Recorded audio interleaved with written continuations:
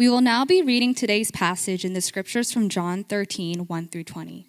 Please follow along in your own Bible or the screen. Now before the feast of the Passover, when Jesus knew that his hour had come to depart out of this world to the Father, having loved his own who were in the world, he loved them to the end. During supper, when the devil had already put it into the heart of Judas Iscariot, Simon's son, to betray him, Jesus, knowing that the Father had given all things into his hands, and that he had come from God and was going back to God, rose from supper. He laid aside his outer garments, and taking a towel, tied it around his waist. Then he poured water into a basin and began to wash the disciples' feet and to wipe them with the towel that was wrapped around him. He came to Simon Peter, who said to him, "Lord, do you wash my feet?" Jesus answered him, "What I am doing you do not understand now, but afterward you will understand." Peter said to him, "You shall never wash my feet." Jesus answered him, "If I do not wash you, you have no share with me." Simon Peter said to him, "Lord, not my feet only, but also my hands and my head." Jesus said to him, "The one who has bathed does not need a wash except for his feet, but is completely clean, and you are clean, but not every one of you." For he knew who was to betray him. That was why he said, "Not all of you are clean." When he had washed their feet and put on his outer garments and resumed his place, he said to them, "Do you understand what I have done to you? You call me teacher and Lord, and you are right, for so I am. If I then, your Lord and teacher, have washed your feet, you also ought to wash one another's feet. For I have given you an example that you should also do just as I have done to you. Truly, truly, I say to you, a servant is not greater than his master, nor is a messenger greater than the one who sent him. If I know these things, blessed are you if you do them. I am not speaking of all of you. I know whom I have chosen, but the scripture will be fulfilled. He who ate my bread has lifted his heel against me. I am telling you this now, before it takes place, that when it does take place, you may believe that I am he. Truly, truly, I say to you, whoever receives the one I send receives me, and whoever receives me receives the one who sent me." This is the reading of God's word.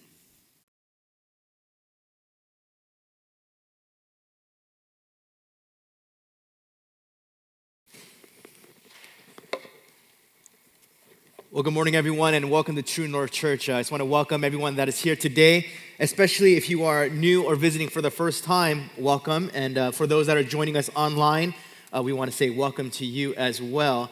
And I don't know if you guys noticed when Pastor Eugene was on set playing the bass. You guys see that? He was slapping the bass, right?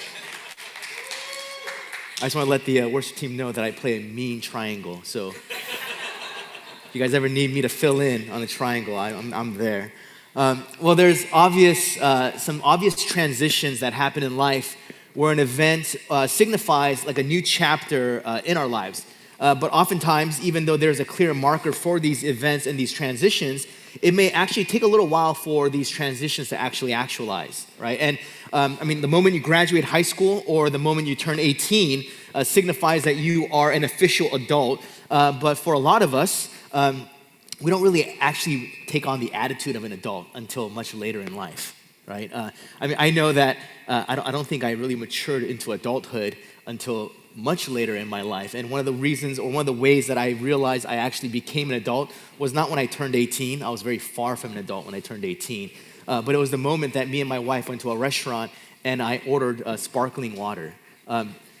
There's like no sign of adulthood until you actually order sparkling water at a restaurant. Because before I would just order a Coke. I need help digesting like this greasy food, give me a Coke. But at that specific moment, I was like, oh no, Coke's too sweet. I need sparkling water, and no one drinks like a super fizzy, tasteless, expensive bottle of sparkling water unless you are an adult and have adult taste buds, right? And also, like, I think the moment you realize you've transitioned into something, it depends on like what you look forward to, right? And as an adult, I realized what I really look forward to, like the thing that I look forward to every single week is trash day. I love when my trash is taken by the trash truck, it's like an oddly satisfying feeling knowing that like all your trash is gone. Now you're open to like new beginnings for the week. Like I can throw away more stuff. I can open more packages, right? And like there was one specific day where I woke up by the sound of the trash truck and like horror came into my heart because I had forgotten to put the trash out. And there's no worse. I don't know if you guys have ever experienced it. I've never experienced it. This was like the first time. So I got up, I put on clothes as fast as I could, and Christine's like, what are you doing? And I just ran outside.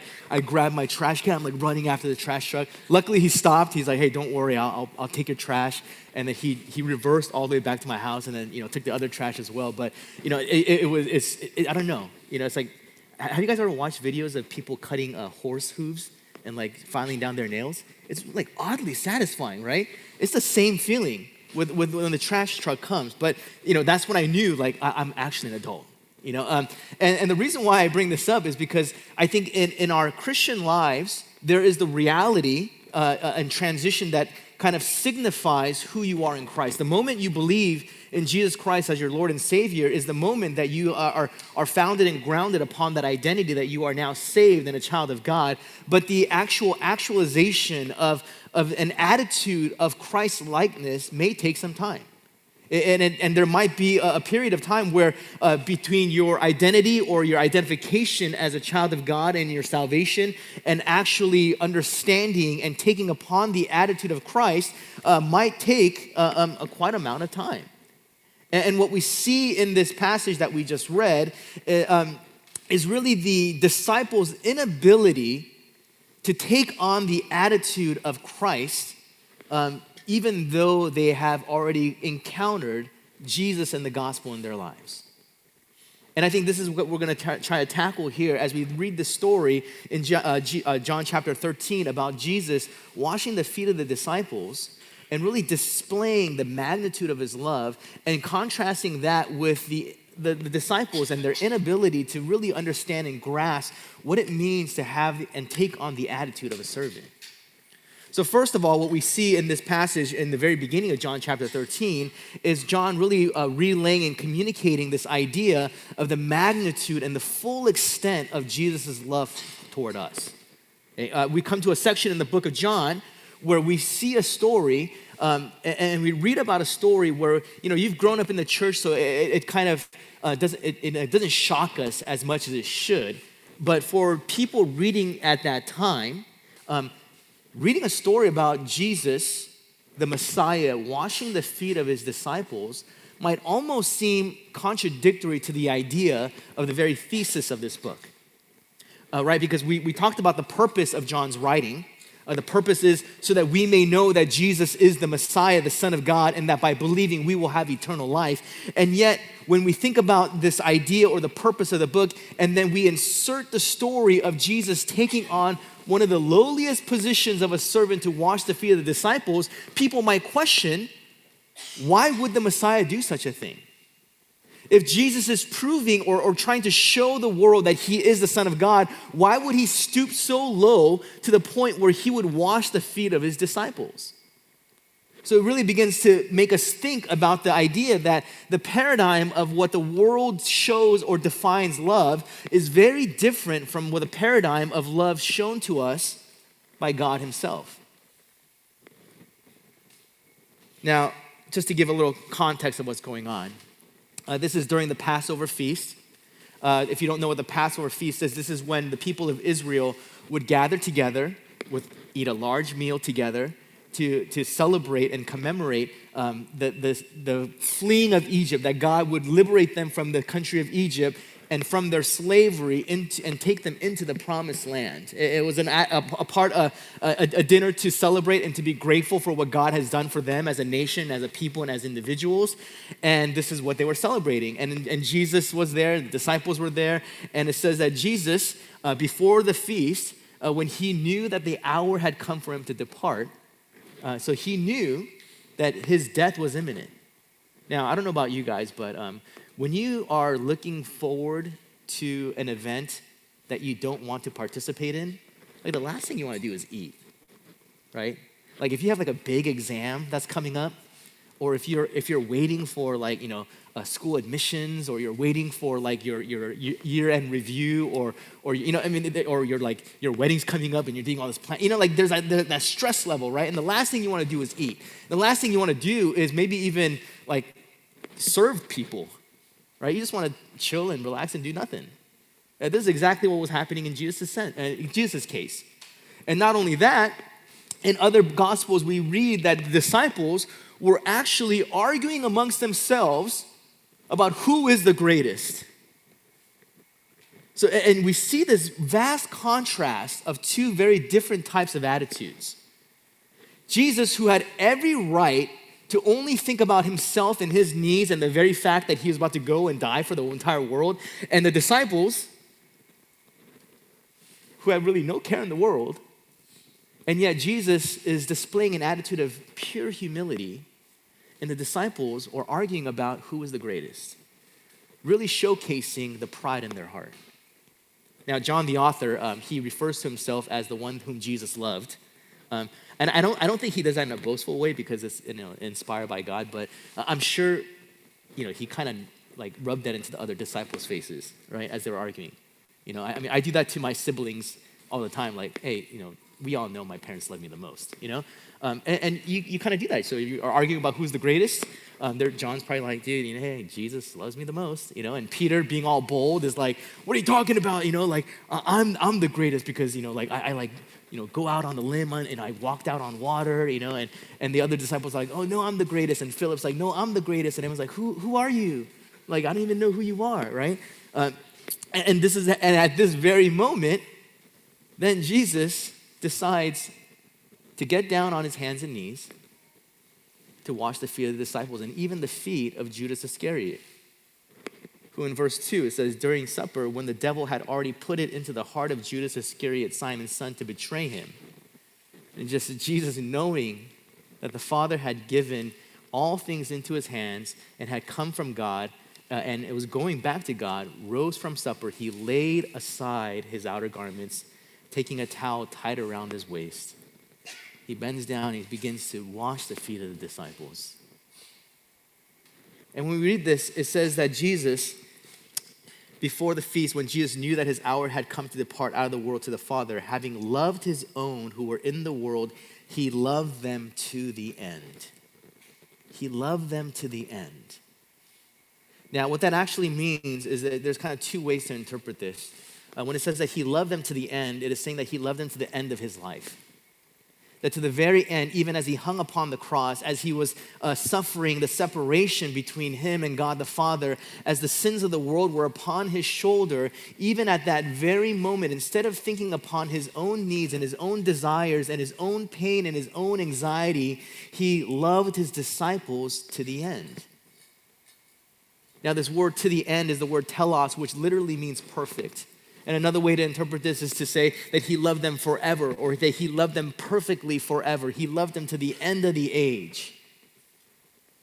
One commentator says that he likes to translate this passage to say he loved the disciples to the full extent of his love. That there was not even an ounce held back from Jesus. But that what he was showing and what he was showing in action and in words was choosing to love his disciples in a tangible, humble way that would etch into their minds the very image that the very Savior of the world, the one who spoke all the universe into being, would actually bend down and wash their feet. And it is this love that we experience through Christ. It is this love that is offered to all of us who will believe that Jesus is the Christ, the Son of God, and that through his life, death, and resurrection, that we receive eternal life. And I think the reality and the magnitude of this love is something that many of us, we know in our heads and we can acknowledge it and we can say, yes, amen, I agree to that. But oftentimes we don't really understand it to the point where it is slowly and inevitably transforming our lives into Christ likeness. And so then the next point, and I think what we have to understand is then, well, how does Jesus love us, right? What is the display of Jesus' love? And this love that Jesus is, that he shows us is not just some obscure love. It's not just some kind of like lofty idea of like, oh yeah, I love you. It's not just an emotion-based thing, but it's something that is displayed in a very tangible way for us. And the love that God displayed and communicated through his son is something that is so real that we can all experience it through his humble service to us. In this situation, it is the humble service of him washing the feet of the disciples, which ultimately is pointing to the ultimate service of his death on the cross. So now as the disciples are gathered for supper, Jesus takes upon himself the role of this humble servant. Right? He takes the position of a servant, wraps his garments around his waist. He gets down on the floor, washes the feet of the disciples, even the one that would ultimately betray him. And what we see in this passage is really the contrast between two very different attitudes, of two very different paradigms of how people operate.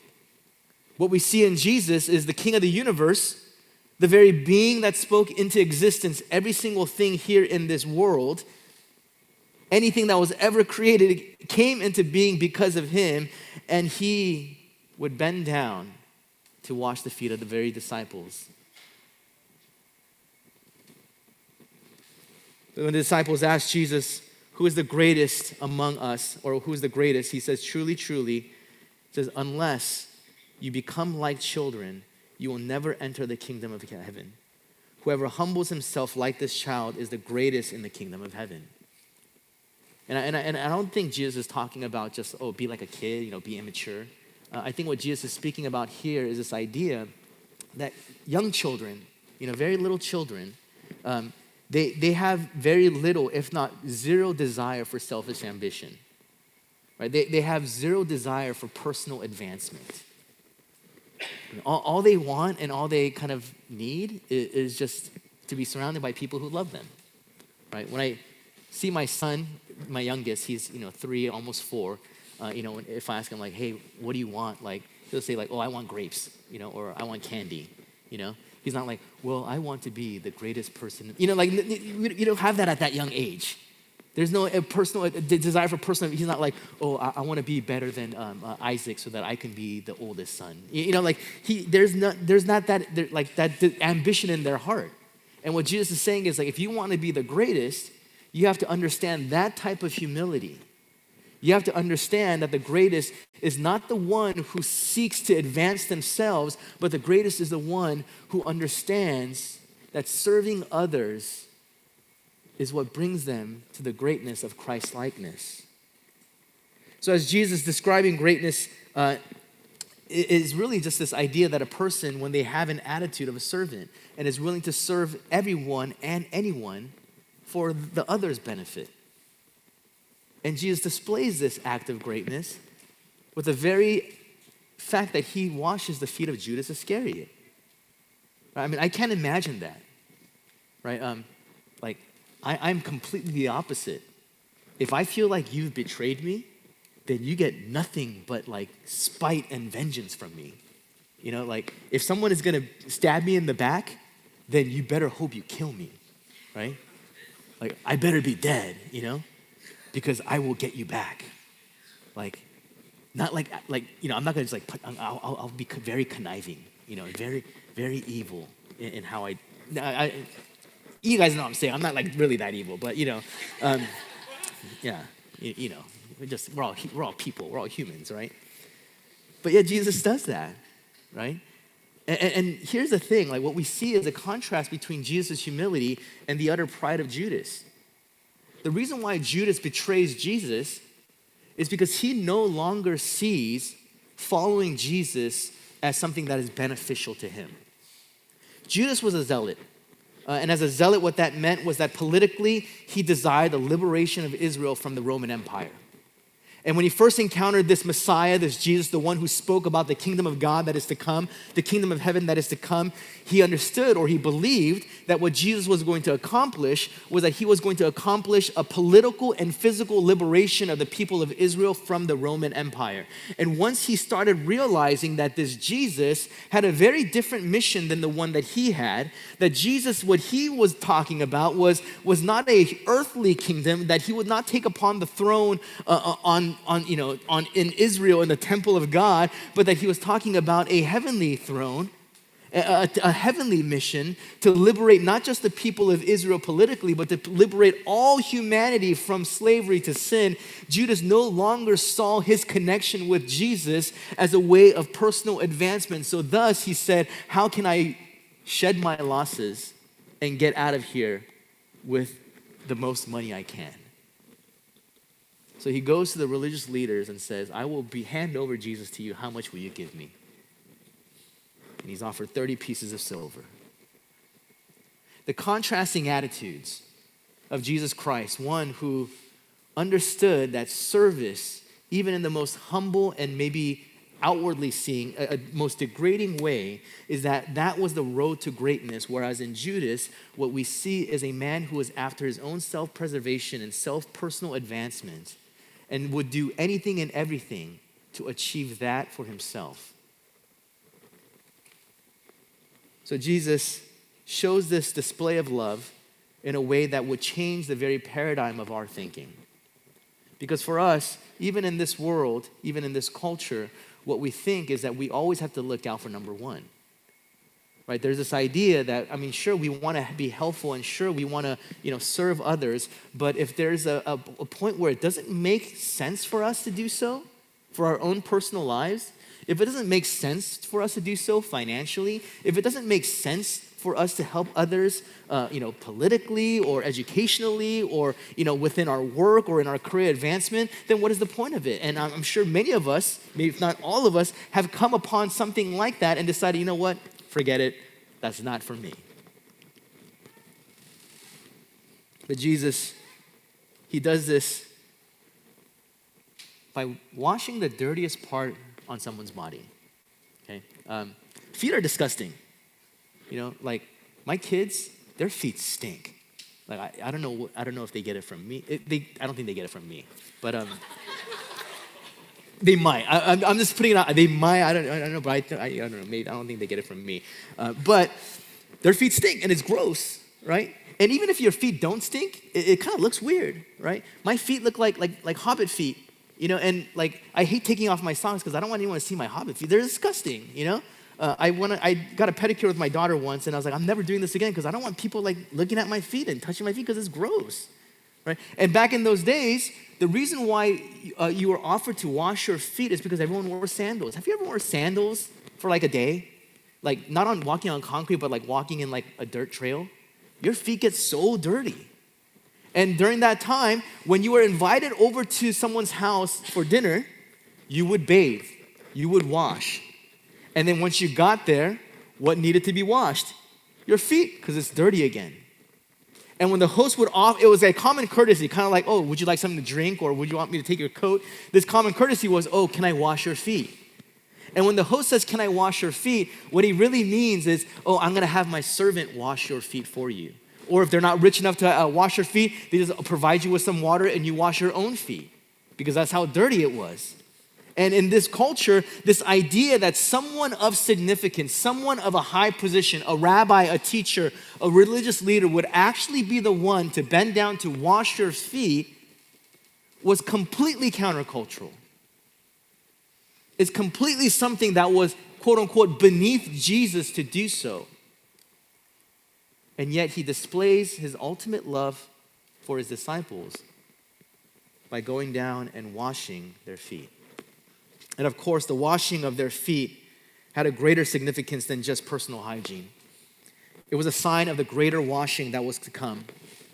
That only by the blood of Jesus, only by his humble service, by dying on the cross, would the disciples actually be clean. That just as a regular person would gain entrance into the house of the host when their feet were washed, that the disciples would now be able to enter the heavenly home of God the Father because of the washing of their dirtiness and sin by the blood of Christ. And this is how Jesus displays his love for us. But I think important question and the last point is then, how did Jesus get to a point where he was actually able to love people like Judas, people like you and me? how can anyone get to that type of pure love and attitude? Right? And it really comes down to the foundation of Jesus' love for us. And the reason why Jesus is able to love us in this way is because he fully understood his identity and worth in God the Father. Right? And here's the thing, like, no matter how nice of a person you are, there is a limit to how you are willing to serve somebody. Right? I mean, like, ask yourself, what is your limit? I mean, for me, the moment someone feels entitled to my service is the very moment I no longer want to serve them. That's why I could never be a waiter, like, because you feel entitled to their service, right? Like, or if someone feels, or if I begin to feel like there's a lack of gratitude for me going out of my way to help you, then I no longer want to help you. Or I got a lot of these examples, okay?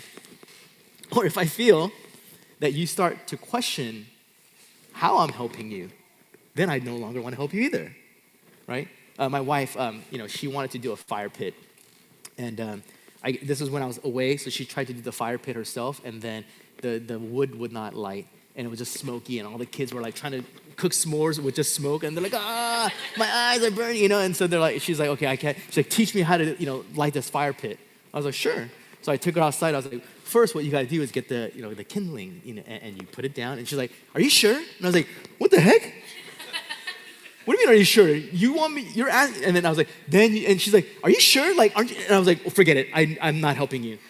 So I didn't teach her, Was that mean? No, it's not mean. It was justified, right? But you know what I'm talking about? Like, there's certain limits of things that we are placed on whether we want to continue helping somebody or serving somebody or not. But the reason why, and Jesus has every right to be like, all right, guys, it's the Passover feast. I'm going to wash your feet. Well, what? You guys are arguing about who's greater among you? Forget it, I'm out of here. Or the moment he's like, wait a second, I'm going to wash your feet. Wait, Judas, I know you're going to betray me. I'm at it. At any moment, he could have been like, I'm out of here. And the reason why is because oftentimes the foundation of our service to others is based on their response to us. Because we believe that their response to us is what gives us a sense of identity and self-worth. That unless someone is willing to be fully, truly grateful in response to what I am doing, then my service really isn't all that worth it. Or unless they truly acknowledge the effort and the time that it's going to take for me to actually help them do something, unless they acknowledge that, then I'm not, it's not really worth my time. But the reason why Jesus is able to fully serve and display this humble act for the disciples is because his identity and his worth was founded upon God the Father. Okay? And it says this in verse 1, it says, when Jesus knew that his hour had come to depart out of the world to the Father, having loved his own who were in the world, he loved them to the end. During supper, when the devil had already put it into the heart of Judas Iscariot, Simon's son, to betray him, and it says, Jesus, knowing that the Father had given all things into his hands, and that he had come from God and was going back to God, rose from supper, he laid aside his outer garments, and taking a towel, tied around his waist. See, the foundation of Jesus' love for us is not based on our response to him. It's not based on whether or not we are going to acknowledge and be grateful for his service to us. The foundation of Christ's love for us is because he understood that his worth was found upon the very fact that God the Father had given him all things into his hands. He understood his identity of where he came from, having come from the Father. He understood his mission, that he would go back to the Father after his death. Security in his identity, security in his mission, security in the very self-worth of who he was based on his relationship with God the Father, and thus he was able to serve even the very people that would deny him, that would ridicule him, that would betray him. And so then the question, or the next step, is this. Jesus, after having washed the feet of the disciples, he tells them and gives them the command. right? If I, the teacher, can do this for you, right? A student is not greater than the teacher. You need to do this to others. See, for the disciples at that very moment, they understood that their attitude did not match their identity. That they did not have an attitude of a servant, but that they had an attitude of someone who was entitled, wanting higher positions in life. That's why they were arguing amongst themselves. But Jesus' command to them is a complete paradigm shift. That the world is going to tell you that you are only worth something, that you are great if you hold a certain position and if people are serving you. He says, that is not what I'm teaching you. I am teaching you is that the greatest among you is the one who will be like a child. The greatest among you is the one who is going to be the least. The greatest among you is the one who is going to emulate and understand the attitude of service and humility that I have. That even though I should be the one reclining at the table, I am the one who is serving. And that is true greatness defined by God the Father. And this greatness is seen ultimately at the cross as Jesus hung, was murdered, sacrificed in our place for our salvation. So in practical application, then the question and the things are two applications for you is this. Number one, we must fight the attitude of pride. We must fight the attitude of pride that is so prevalent in every single one of our hearts. Right? And one of the ways that the attitude of pride comes up is through our critical hearts and through the criticisms of the things around us. Right? Now, here's Peter. I love Peter because he's funny, right? Peter's funny. Now, in this interaction, Jesus is washing the feet of the disciples. He gets to Peter, and Peter's like, oh, Jesus, you're going to wash my feet? Right? You're going to wash my feet? And he's like, yeah, I'm going to wash your feet. He's like, no, you shall never wash my feet. And Jesus is like, hey, if I don't wash your feet, you do not have a part in me. He's like, okay, well then don't wash my feet only. Wash my hands and my head as well. Now, here's the thing. Peter, he's humble enough to recognize that what Jesus was doing was something unfathomable. But at the same time, he was not humble enough to tell him what not to do. Right? And I think that's a lot of us. We're humble enough to recognize the position and authority of Jesus, but we are still not humble enough to tell him we think he's doing something wrong when things are not going the way we think our life should be going. Right? Like, Jesus, you are the Lord of my life, but I should be like here in my life right now. Jesus, you are my Savior. You are the one that I follow, but don't tell me to go here, anywhere but here. Let me go there.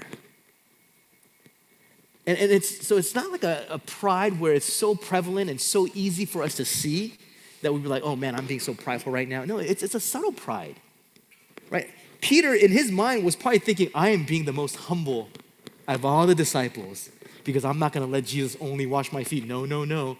Jesus can't wash my feet. If he does, he's got to also wash my head and my hands. No, he was actually being very prideful because he thought he knew what was better than Jesus. And I think this kind of shows up in a lot of ways, in the way we criticize one another, in the ways we criticize our ministries, the way we criticize our churches, the way we criticize our workplaces, the way we critique our family members. We think that we are actually being humble when in fact we are being filled with pride. Second application is this, that one of the ways that we combat our pride is by understanding that there is no task that is beneath us. Okay? Understanding and believing, and truly believing that there is not a task that is beneath us.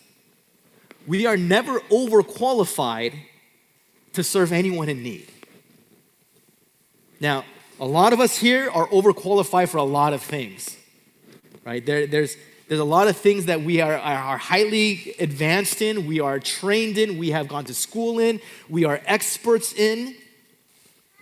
And what Jesus says is that in this idea of of being a heart of, having an attitude of a servant, if I wash your feet, then there is nothing that I can ask of you where you should feel disrespected or overqualified. For I'm calling you to do as I have done to you. For I'm calling you to serve others in the most humble way, just as I have humbly served you. There are many things and many ways we can apply this, right? There are certain people in your lives that you are thinking, you know what, it's not my job. I don't need to reach out to them. There are certain things that people may ask of you, and you might think, are you kidding me? Do you know how much my time is worth? There are certain things that the church may ask of you, and you might think, you know what, I'll do that once you guys get your stuff together. Once organizationally everything is in place, then I'll serve. Or there might be things, you know what, there's a need there, but that's not for me. There's other younger people with more time that can do it. Or there's people who should actually do it, not me. I'm way too overqualified for this. This is oftentimes the attitudes that we have in our communities, in our families, in our churches. And what Jesus is saying is, no, in order for your attitude to match your identity, you need to understand what it means to truly humble yourself. Not to serve, but to be a servant. I think there's a very important and unique distinction. There's a difference between serving and being a servant. One is just something that we do, the other is something that we are. And what Jesus is showing to us in this story is that he is not just someone who serves, but he is the ultimate servant that changes our lives forever. Let's pray. Let's take a few moments to reflect and to respond to the sermon that we just heard. I'm sure that there's many points and there's many things that might be in your hearts and in your minds. But think about just that one person or that one task that you feel that God has placed in you to actually go out of your way. And humble service is costly, right? Think about that one task, one person that you feel that God is calling you to serve in the most humble way, and ask yourself, why can I not do this? Or why am I unwilling to do this? As you think about that, let's take some moment of response as the worship team leads us in a song.